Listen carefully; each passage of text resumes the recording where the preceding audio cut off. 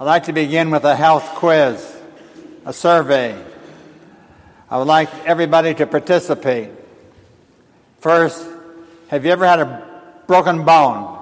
Raise your hand. Wow, look at that. If you've ever had stitches, raise your hand. Wow, you guys are sick. Let me ask you if you've ever had more than 30 stitches. Can I see your hands? These are the people that raise the insurance rates. Have any of you ever had a knife wound? Let me see your hands. Like in an alley? Or in the kitchen? Is there anybody here who has been wounded in a war? Anyone at all? Not many. Today we want to talk about healing our hidden wounds, not the external ones, not the ones that people can see, like a cast or stitches or Band-Aids, but rather the internal hidden wounds that we have in life. What are the wounds of hidden wounds like? We invite you to follow along with the sermon notes that have been prepared for you, because Peter talks about these hidden wounds in this passage. In the introduction, we have 4 keys to healing hidden wounds. In your notes, hidden wounds really are just the same as hurtful memories. Hurtful memories. Recollections that you keep secret, but they caused you pain. The hidden wounds of rejection, the hidden wounds of abandonment, the hidden wounds of unfaithfulness, a feeling that you don't matter, that somebody ridiculed you, a feeling that you were insecure.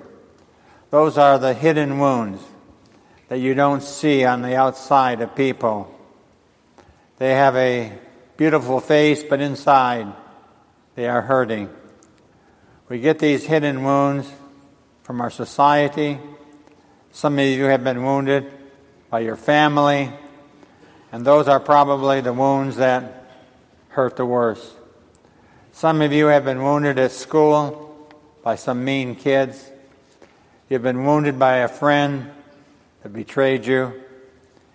You can be wounded in your workplace.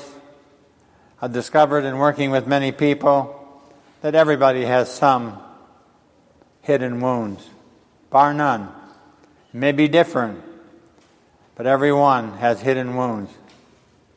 Today, Peter tells us in this passage 4 keys to healing our hidden wounds, regardless of how you have been hurt. If you would like to get over it, he tells us how. In your notes, number 1, Peter says, if you are going to have your hidden wounds healed, then forgive the offender. Forgive the offender. Look at 1 Peter 4:1. Please read it with me together out loud. Since Christ suffered while he was in his body, strengthen yourselves with the same way of thinking Christ had. Circle that phrase, the same way of thinking. I want you to know that Jesus understands. He understands what it means to be hurt. It says that Jesus suffered. Jesus had wounds. 7 physical wounds. Nail prints in his hands. Nail prints in his feet. Stripes on his back. Spear wound in his side. Crown of thorns on his head. 7 physical wounds. But Jesus also had hidden wounds. Those hurt even more. The wounds of betrayal, the wounds of rejection, the wounds of hatred. In fact, it takes longer to get over an emotional wound than a physical hurt. Would you agree? Just talk to any Vietnam veteran, and they would say that they healed rather quickly physical wounds, but not the emotional ones.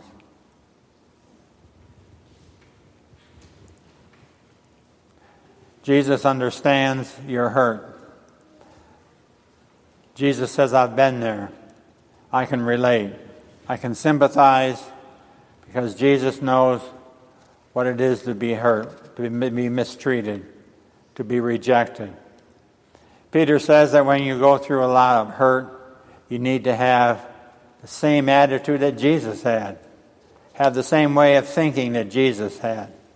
And what was Jesus thinking? Look at Luke 23, verse 34.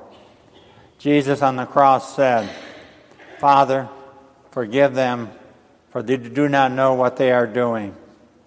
Jesus could have gotten even. Jesus could have stopped the whole thing. Instead, Jesus hung on the cross and Jesus prayed, Father, forgive them. You and I must forgive the offender if you are to even get over your hurt and be healed. Why? You may say, they don't deserve to be forgiven. You may be right. Forgiveness usually is never deserved.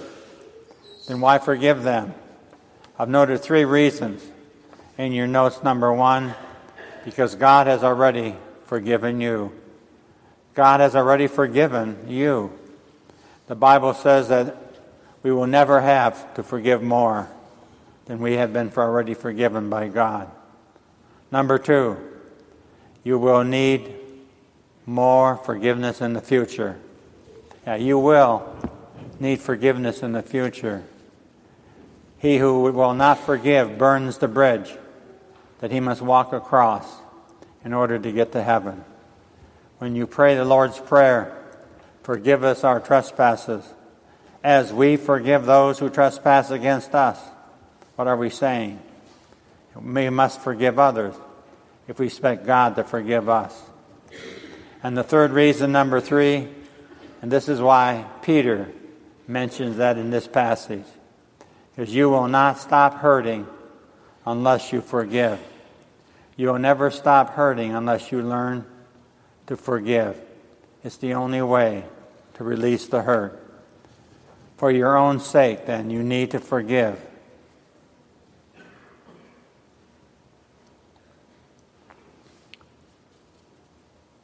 Look at Hebrews 12, verse 15. Watch out that no bitterness takes root among you, for as it springs up, it causes deep trouble, hurting many in their spiritual lives.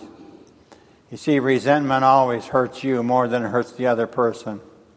You can be resentful and hurt over things that happened to you 10 years ago, while the other person who has totally forgotten it, they're going on with their life. So resentment never hurts the other person, it hurts you. Look what Job says in Job 18. You are only hurting yourself with your anger. What I'm saying is this. Don't allow people who have hurt you in the past to continue to hurt you today by holding a grudge against them. Step number 1 is simply forgive the offender. Number 2 in your notes, the second thing that you need to heal a hidden wound. Focus on God. You focus on God.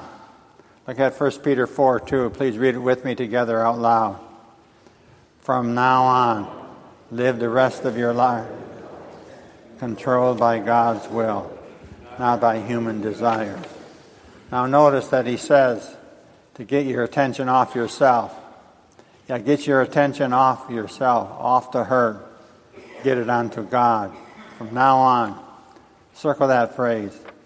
From now on, for the rest of your life, regardless of what has happened to you, regardless of the hurt in your life.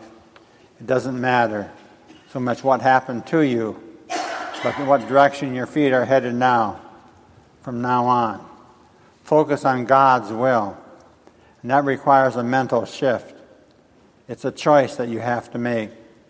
You can't ignore your past. So it's okay to have sadness over the things that have happened to you. The Bible calls that mourning. Blessed are those who mourn, for they shall be comforted. See, it's okay to mourn on the back of your notes. So you do mourn, you do grieve. That's biblical. But in your notes, you do not moan. There's a big difference between the two, between moaning and mourning. Moaning is feeling sorry for yourself, saying, I'll never get over this. Moaning is when you have a pity party with yourself. That's your choice. And we often get stuck in our pain then.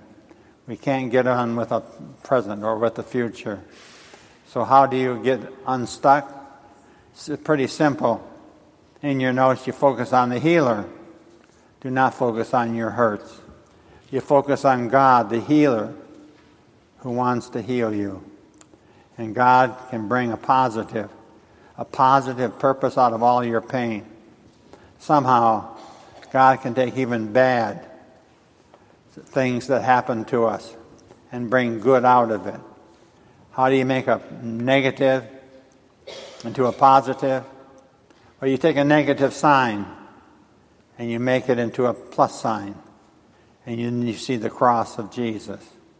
And Jesus turned the negative of his cross into a positive for our salvation and for our forgiveness. Look at 1 Peter 2, verse 23. When Jesus suffered, he did not threaten to get even. He left his case in the hands of God, who always judges fairly. So also we need to trust God and get on with our lives. We need to trust our case in the hands of God and not ourselves try to get even. The problem often lies in the fact that we forget. And we forget that God always sees what we go through. So we forget that God knows about our hurts. And so we hold on to our hurts so that somebody will at least remember how badly we feel. We feel that if we forget them, then they get off scot-free. Wrong. See, God remembers. Look at Psalm 56, verse 8. You, God, know how troubled I am. You have kept a record of my tears. Do you know that God has kept a record of every tear that you have ever cried? In fact, God has even kept a record of every tear that you couldn't cry because you were so painful inside. God has kept a record, and your pain matters to God. God feels it, and God wants to help you. So number one, forgive the offender. Number two, focus on God. In your notes, number three, the third thing that Peter says to do is face the future. Now you face the future. Now Job says that, the same thing, looking at Job 11. Put your heart right, that is, forgive the offender, and reach out to God, that's focused on God. And face the world again, firm and courageous. Then all your troubles will be fade from your memory. Would you like to have all your painful memories to fade from your memory? Then you need to put your heart right, forgive the offender. Then you need to reach out to God, focus on God. Then Job says, face the world again firm and courageous. That is, face the future. So in your notes, courage. Courage is not the absence of fear. Courage is not the absence of fear, but rather courage is simply moving ahead. Moving ahead in spite of our fears. Moving ahead. He's saying, stop living in defeat, denial. Stop pretending that it doesn't hurt. Stop trying to mask it. Stop trying to cover it up. Get in touch. Forgive the offender. Focus on God. Face the future.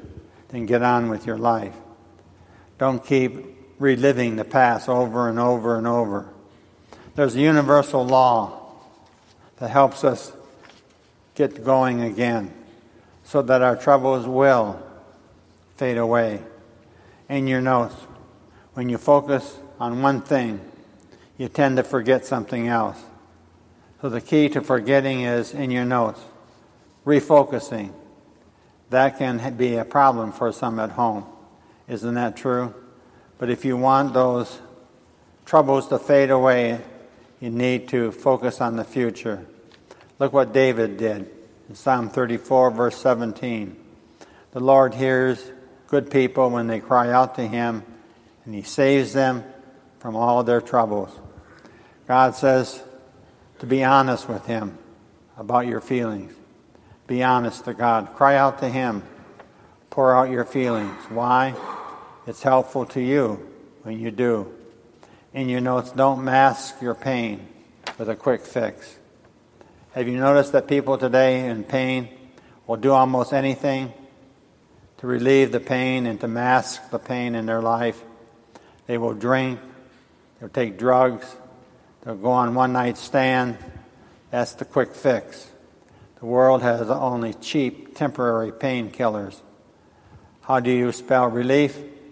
Some spell it with D-R-U-G-S. Some people spell it with B-O-O-Z-E. Some people spell it with T-V. Do you really want to know how to spell relief? In your notes, this is the biblical answer. Write it down. J-E-S-U-S. Jesus is the lasting solution. The world's relief doesn't last. They never solve the problem in the world. Get high, and when you come down, you have the same problems.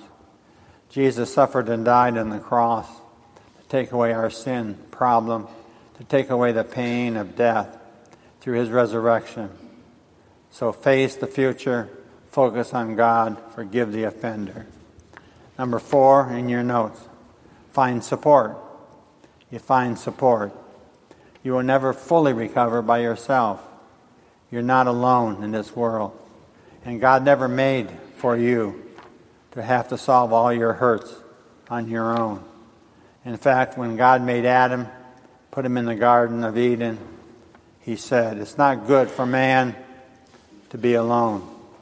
We need each other. God never meant for you to be the Lone Ranger. You need to share your hurts with somebody else. Look at 1 Peter 4, 8 and 9. It says, above all, love each other deeply, because love covers a multitude of sins. Offer hospitality to one another. Hospitality simply means loving concern. Care about each other. Love covers, and what does that mean? In your notes, love is healing power. There is enormous, tremendous healing power in love. Love is the antidote to your fears. Love is the antidote to your resentments. Why do I need support? Just look at Ecclesiastes 4, verse 9.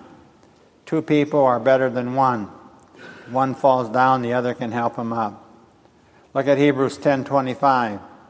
You should not stay away. Instead, meet together, encourage each other. Circle that phrase, encourage each other. One of the purposes of the church family is to encourage. And that's why you need to be involved in fellowship, in Bible classes, doing what? In your notes, just encouraging others. And through a lay ministry, doing what? Working with others. 58 times in the New Testament, the phrase one another is used. Serving one another, helping one another, encouraging one another, work with one another, caring for one another, praying for one another, supporting one another, on and on. So we conclude. Look at Matthew 11:28. Please read it with me together out loud. Jesus says, come to me, if you are weary or burdened. I will give you rest. If you have a hidden wound, would like to get over it, then follow these 4 steps. Forgive the offender, focus on God, face the future, find support. Amen.